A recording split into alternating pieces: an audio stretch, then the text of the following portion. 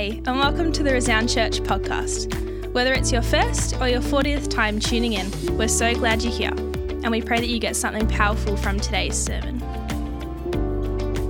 Holy Spirit, we pray right now that you would do what only you can do in our lives. Would you transform us from the inside out? As we stand in your presence today, Jesus, we're thankful for your grace and for your mercy. And we pray right now that you would speak to us, that you would shift us, that you would change us, Lord. Right now, as we come around your word, we make room. We make room for your presence, for your spirit to speak to us this morning. Would we leave this place shining a reflection of you and your glory and your goodness and your grace to the world? Jesus, this morning, would you do a work in us? Would you do a work in us? Lord, we love you. We worship you. We give you all the glory and we give you all the praise. In Jesus' name. And everyone said, amen and amen. Why don't you take a seat this morning? Thanks, band. Come on, can we give the band a hand this morning? Amazing. How you all going? Good? Well, my name's Mason. I'm one of the pastors here. If you don't know me, if you're new, welcome. Connection coffee after the service. We'd love to get to know you and all that. Right now, we're going to come around the Word of God, which is exciting. It's always exciting to come around the Word of God. We're in the middle of a series at the moment called God Is, and we've been looking at, attributes of God. Wayne shared at the start of the series, God is true. He looked at creation. He looked at history. He looked at biology, psychology, and of course the authenticity of the Word of God, which all points to there being a God and the God of the Bible. God is true. Then Ruth last week talked about God is love. God's love, in a lot of ways, is indescribable. It's shown in his mercy and his grace towards humanity, and it is on full display when we look to Christ crucified. That's God's love. That while we were still sinners, Christ died for us, Romans 5. That, God so loved the world that he gave his one and only Son, John 3. And that, we come into this place where we have lost within ourselves. There's no direction. We are lost from our purpose and our life, but Jesus redeems us because of his love. And this morning we look at the next chapter in our series, which is God is holy. God is holy. And I would love to pray this morning because, to be honest, I feel the weight of this message. God is holy. For the holiness of God is, we can't get this wrong. So let's pray this morning. Lord, I thank you so much for your word that you've placed in my heart, Lord. Would you help me to articulate to the best of my ability your holiness and your goodness and your grace. Lord, we love you. We worship you. We'll give you all the praise and we give you all the glory. In Jesus' name we pray. Amen.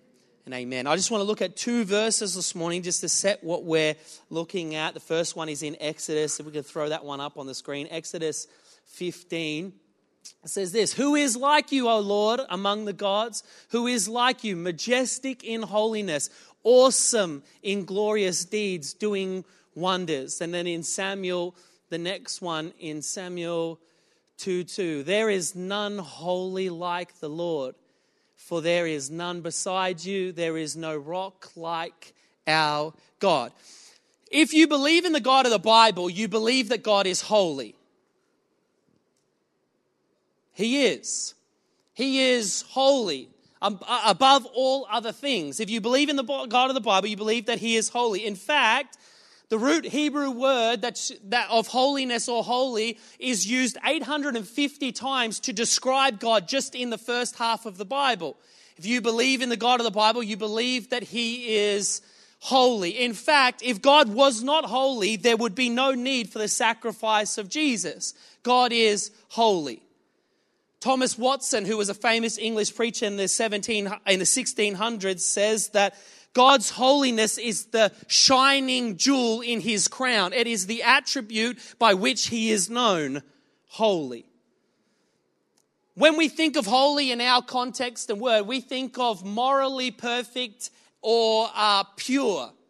When we think of holy, which is definitely a part of what holiness means. But when we are talking about the holiness of God, it means much more than that.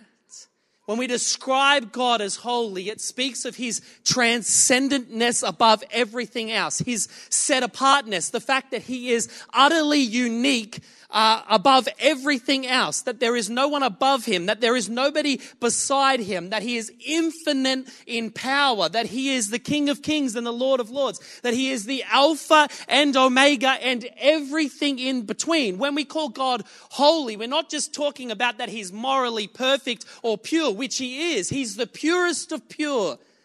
But we're talking about his utter uniqueness, that he is the force behind all creation, that there is nothing beside him, nothing above him, that he is exalted above all else. Therefore, he is holy. It's not just that he's morally perfect or pure. He is holy. He is set apart. There is nothing like him. A.W. Tozer, a great theologian of our time, writes this quote in his book, The Knowledge of the Holy. He says, God's holiness is not simply the best we know. Do you know why I hate when we use analogies to describe God? Because in our human brain, they all fall completely short. And I think personally that it does God a disjustice because he is far greater than we could ever think, dream, or imagine. That's why A.W. Tozer writes in The Knowledge of the Holy, God's holiness is not simply the best we know, it is infinitely better. He is better than anything you could think, dream, or imagine. He is holy. We know nothing like the divine holiness of God. It stands apart, unique, unapproachable, incomprehensible, and unattainable. God is holy. He's holy. I have a brother. My brother is, and has always kind of been since about the age of 16, 6'6" and wide. When he's about 6 or 7 years older than me, growing up when we would wrestle and fight as brothers do, I didn't realize that he was going easy on me. For a lot of my, as a young boy, I thought me and my brother were like on the same level when we would fight. It wasn't until one day I realized and found out the hard way that this whole time he was going easy on me. He was lying to me. Sometimes I thought I could actually get him down onto the ground, but he was just playing and going easy on me until one day, I think I was about 13, 14, and my brother came into the room and he wanted to watch this TV show, but I was watching something else, so he just took the remote off me. And I was like, and changed it over. And I was like, no, give it back. And as hard as I tried, I could not get the remote back off of him. And I was like, what is going on? And so I was so angry and upset as a 14-year-old. So I walk out the room. As I'm walking out the room, I see a boxing glove laying on the ground. And I thought to myself, this is a sign from God. So I picked the boxing glove up as a 14-year-old. My brother would have been almost 20 probably, and strapped the boxing glove around my hand and went up behind my brother and I swung with everything that I had. And it wasn't until the boxing glove connected with the back of his head that I realized that I had stuffed up. The punch didn't faze my brother physically, really at all. But I think I knocked all the kindness and compassion out of him.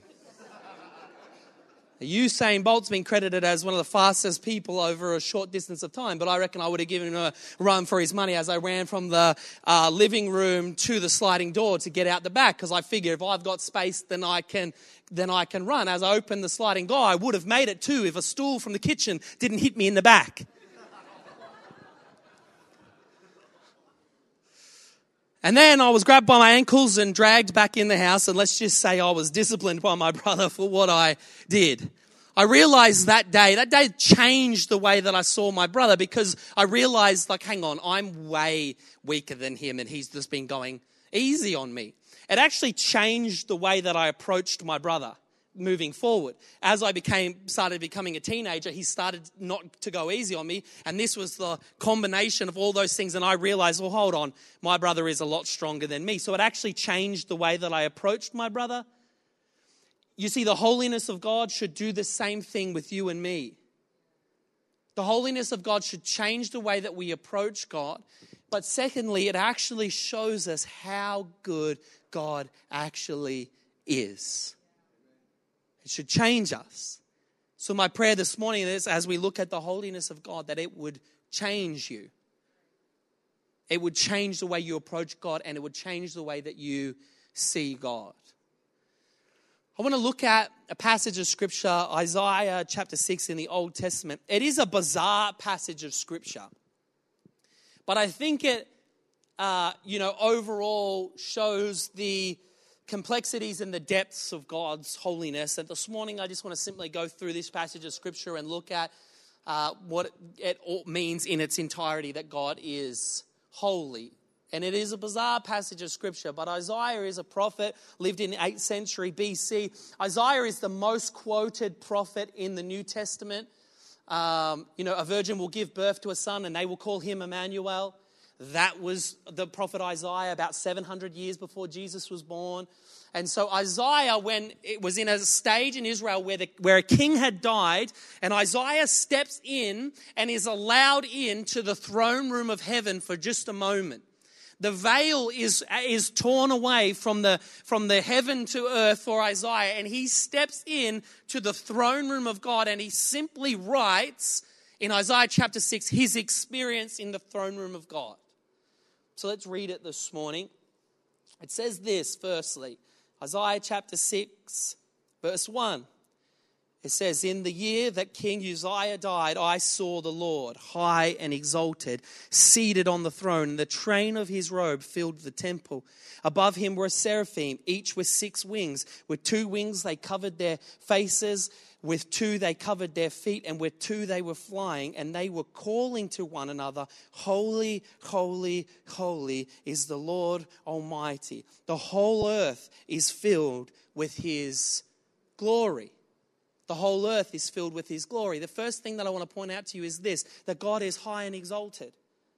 Not only on earth, but in the heavenlies as well. When Isaiah steps into the throne room of God, what is the first thing that he notices? Nobody tells him, nobody thinks. Just looking at God, he realizes that God is high and exalted above all else. There is none above him, none beside him. He is the King of kings and the Lord of lords. That is evidently clear as soon as Isaiah takes a glimpse. With all of Isaiah knows, and a king has just died.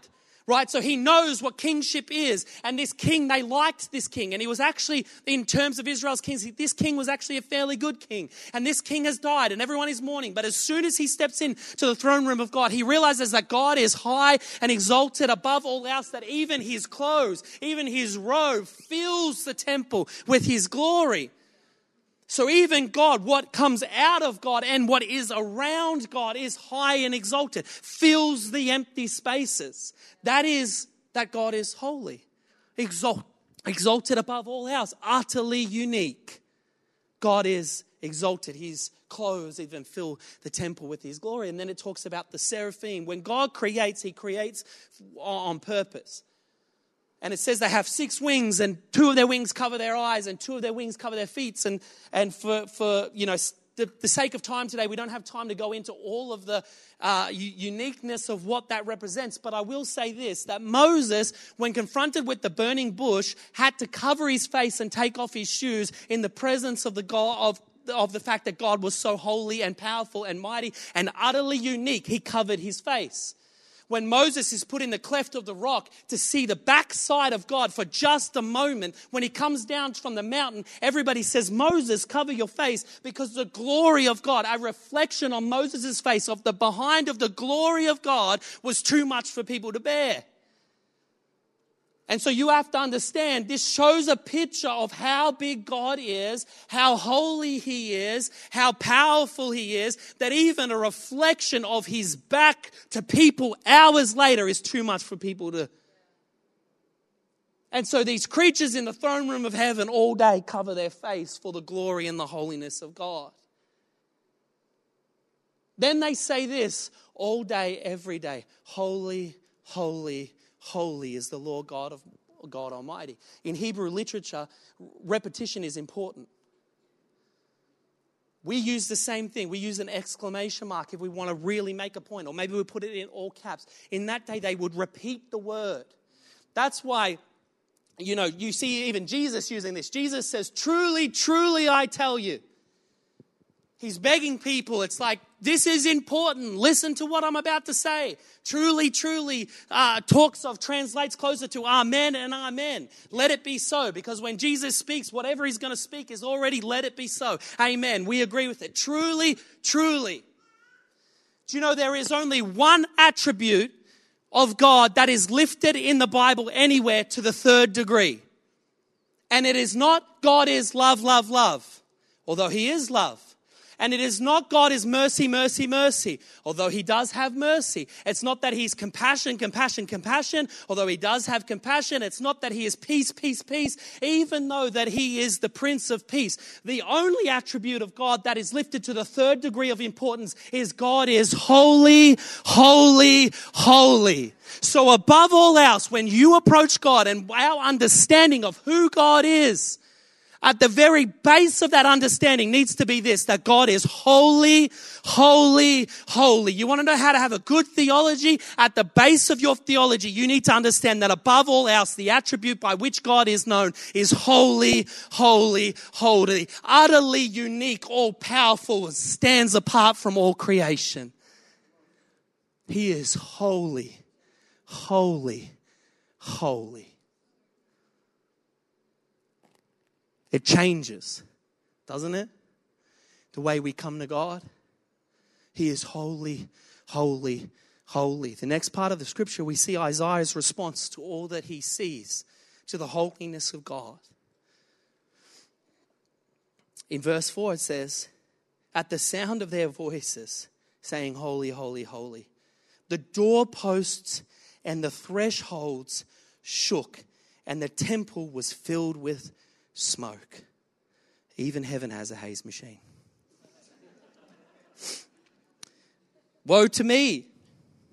This is Isaiah's response when he sees the holiness of God. Woe to me, I cried, I am ruined.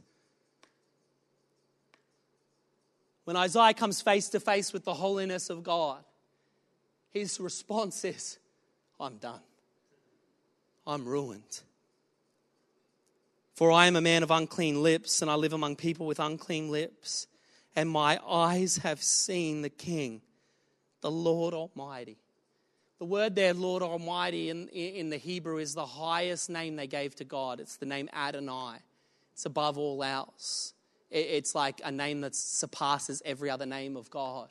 The Lord God Almighty, for I have seen it. What's Isaiah's response? Isaiah's response is fear. The fear of God. We don't like to talk about the fear of God in our contemporary Western Christianity. Sometimes because I think the fear of God has been mistaught and maybe misused to manipulate people. Sometimes I think it's, because we have different understandings of what fear is, and so it doesn't really compute with the God of love that we preach all the time. And it's like, well, how do we love something that we're scared of? Or maybe you're like me and I'm what the ancient Greeks would call a wimp. I just don't like things that are scary. I don't. One time my daughter screamed at nighttime, and one of the very rare times I got up to her, because my wife does a lot of that. Praise God for a good wife. But I got up to her, and I was like, what's the matter? And she just pointed to the cupboard. And I was like, nah, I'm done. I'm out. Handball her back in her room. I'm running. I didn't like scary things. And so when it comes to the fear of God, sometimes it's misunderstood because of what we understand about fear. But the Bible says in multiple places that the fear of God is the beginning of wisdom. What does that mean? The understanding of his holiness and his utter uniqueness, all powerful, the force behind the whole universe, like that understanding, that respect, that honor, that reverence we have for God is the beginning of all wisdom. That's why I said, if you have a base at your theology that God is holy, holy, holy above all else, because that is the beginning of all wisdom, to understand that God is holy. But what about God is love? Can we talk about tensions for a moment? We hold tensions all the time as adults. And we hold this tension in God, that he is this all-powerful creator that could end us in a moment if he wanted. And the fact that he loves us so much that he was crushed on our behalf is a tension we hold in God. He doesn't hold that tension within himself. For what he is fully. But we hold that tension. Because if you don't hold that tension, you're in trouble. Because there is a narrow road to glory. It's a narrow road. Narrow roads have ditches on either side.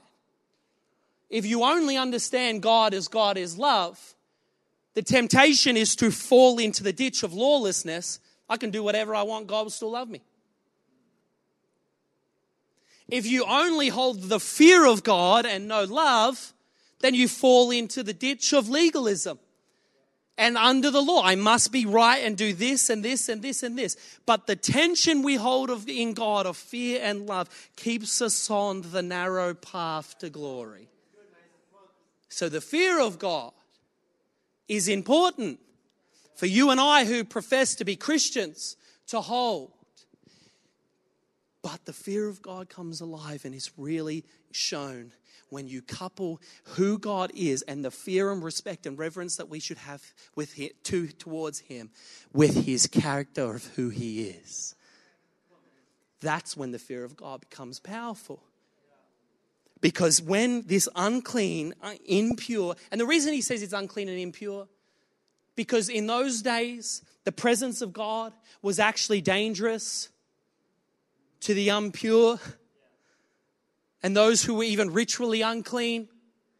And not because the presence of God was bad, but because it was so good. It's the reason we're separated from God. Because when we rebelled him, God's holiness is so good. It was now dangerous for us to be in it. So God sends us. It's actually dangerous in the Holy of Holies. If they weren't ritually clean, morally pure, it would actually kill them. There's records of people walking into the Holy of Holies and dying. For the presence of God was dangerous because he's so good. So you have to understand that he's saying, I'm done, I'm ruined, I'm dead. Because I'm not morally pure, right? Which we can all understand what that might look like. But even in that day, they had a thing where you had to be ritually pure. So you couldn't touch sickness or death or bodily fluids or all this kind of stuff. You had to consecrate yourself before you walked into the presence of God. Isaiah has done none of that. He's just walked in and gone, I'm dead. But when we couple that with God's character, watch what happens next in this scripture.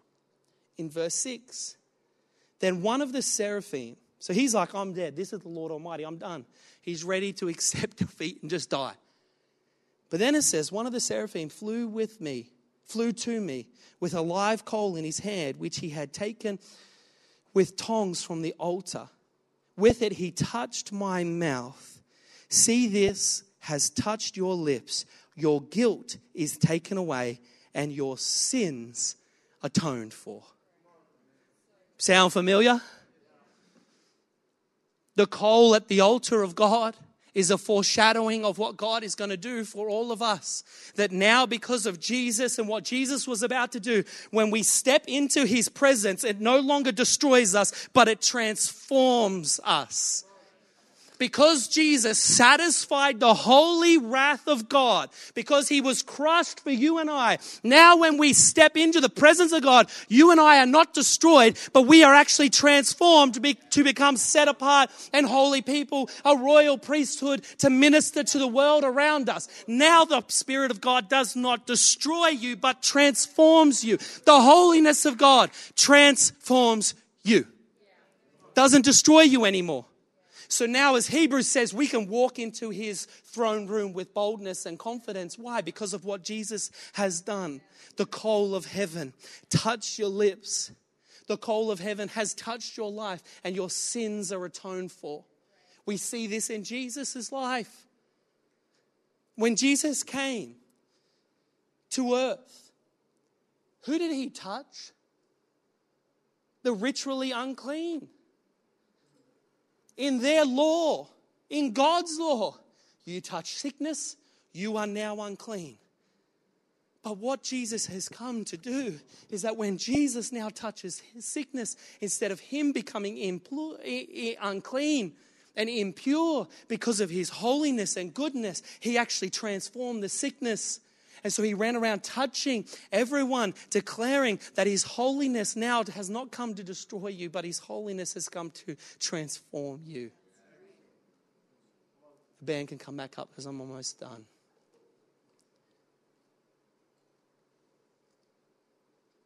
So what's left? Now that we know the goodness of God, he is holy, mighty, utterly unique. That now when we come into his presence, we're not destroyed by his presence, but transformed into holy. For the Bible says that you are holy, for I am holy. So now when we step into the presence of God every day, every week, every time at church, what's happening is you are not being destroyed like the old days. Because Jesus was crushed for you, you can walk in and he is transforming you. He is renewing you. He is making you more like himself. So what's left? What's left? Verse 8. Then I heard the voice of the Lord saying, whom shall I send? And whom will go for us? I said, here I am. Send me. You might be here saying, oh, well, I'm not good enough. I don't have it all together. I'm not holy enough. I haven't done this church thing right. I come into church and I feel down on myself because I feel all this kind of stuff and I'm not living the right way out there. But I come to church because I understand the holiness of God and I want to submit myself to him and all that kind of stuff. But in and of yourself, you're like, well, I'm not good enough. I'm not as good as that person on stage. I'm not as good as this person sitting next to me. And you see all these things around and you kind of just, let me tell you something. Every time you step into the presence of God, his presence, his holiness transforms you to be all God is calling you to be. He's called you. He's calling you. And he's given you everything you need. And now what? Whom shall I send? Who will go for us? Here I am, Lord. Send me. For I am a holy, royal priesthood. God is so good. And because of what Jesus has done, the fear of God that we hold now no longer is to be scared of God, but to be scared of what our life looks like without him. That's the fear of God. To go, Jesus, I need you. I understand who you are and I need you. God is so good. You know, C.S. Lewis wrote Narnia. Anybody seen Narnia before? Read the books? If you haven't, C.S. Lewis writes this alternative reality to show the power of God and Jesus and what Jesus has done. Jesus is represented by this character called Aslan. Aslan is an utterly unique, all-powerful, set-apart lion where the enemy literally shudder in his presence because of what he can do and because of what he's done. When Aslan enters the battle, it's no longer sides. Who's going to win is whoever the side that Aslan is on. He is capable of destroying the whole of enemy's armies in like 10 seconds. He's this all-powerful lion that even some of the allies, when he walks past, are a bit like, ugh. He's this all-powerful. Aslan exudes this holiness around him, and everything around him is holy. And there's this utter respect and reverence for who he is. This all-powerful lion who's able to destroy him at any moment in any second. But when you couple that with Aslan's character, that he is good, he lets a little girl ride on his back because he is so good. That is a picture of God. That he is this all-powerful, set-apart, holy being. But he is so good that to his sons and daughters, he lets ride on his back. And is that not the perfect picture of a father? I grew up without a father. When I met the perfect father, Jesus, is that not the perfect representation of a father? Someone who is fierce in their protection, a provider, a coverer, or overseer, someone who to his kids has all power, who is fierce in his defense of his children, who is sacrificial in his love. But to his sons and daughters, he's as gentle as a lamb.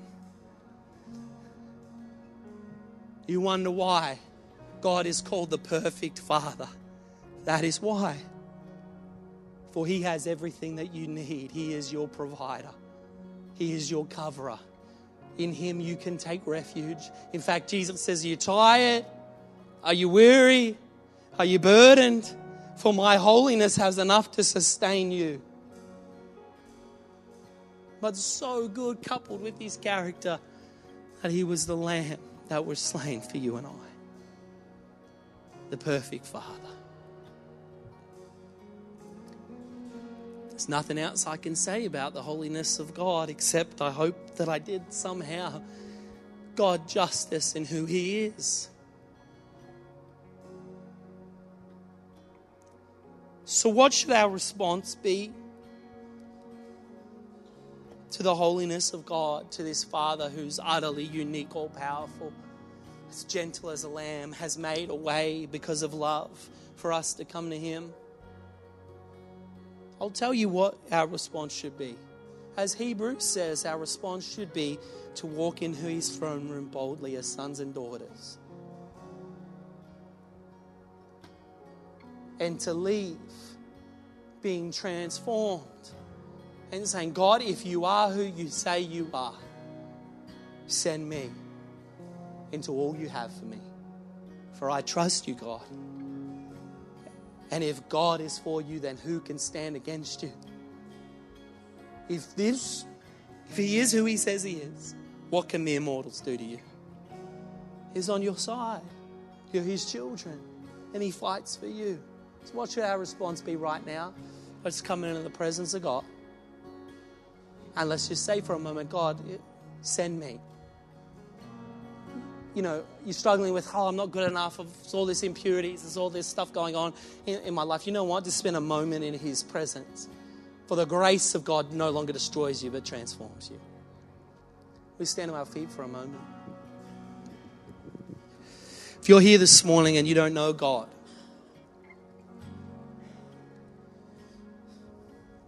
the visible image of the invisible God is Jesus. If you don't know Jesus this morning, I just want to give you an opportunity before we sing again to respond to him calling in your heart today. If everyone could close their eyes just for a moment.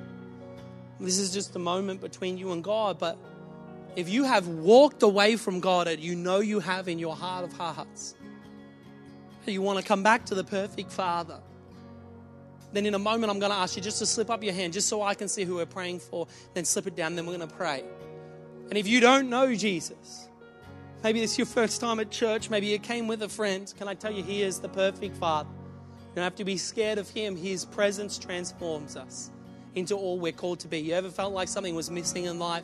It's Jesus. He's made a way for you to connect with your purpose again.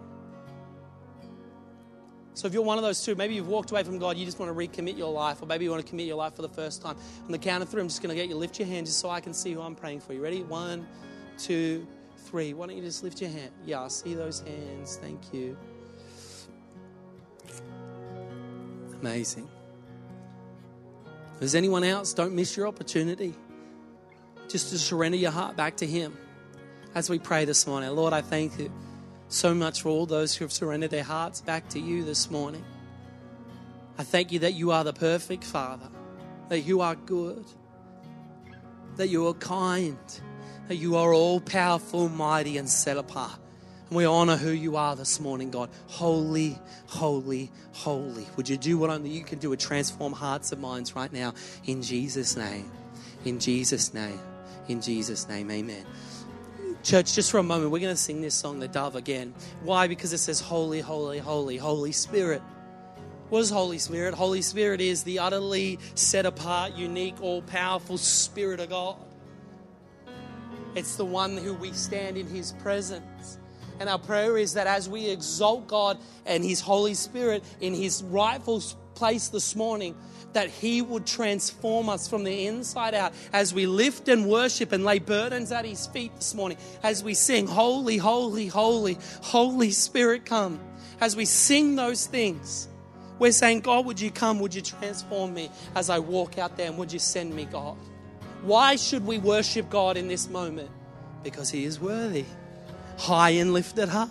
For His Spirit that dwells with us right now in this place is holy, utterly unique, all-powerful, and set apart. Come on, He's worthy of our worship. Will we lift our hands as we pray, and then we'll begin to sing. Lord, I just thank you so much that you are holy, that you are set apart. Lord, we honor you for who you are. And Jesus, we spend a moment at the beginning of our weeks just to worship you and all you have and all you are. To ask that your Holy Spirit would transform us from the inside out, Jesus. Lord, I pray right now that we would not be distracted by flesh around us, Jesus, but our eyes would be focused on you. For you are worthy, high and exalted. For we are privileged to stand in your Holy Spirit today, to stand in your presence today.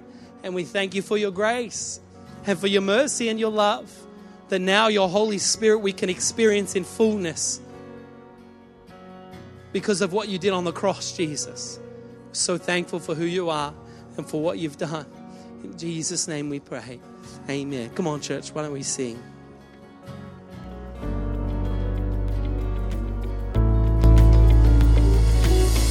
Thanks for listening through this message recorded live at Resound Church in Melbourne. You can find out more about who we are online, including our service times and live streams. Have a great week, and we'll catch you next time.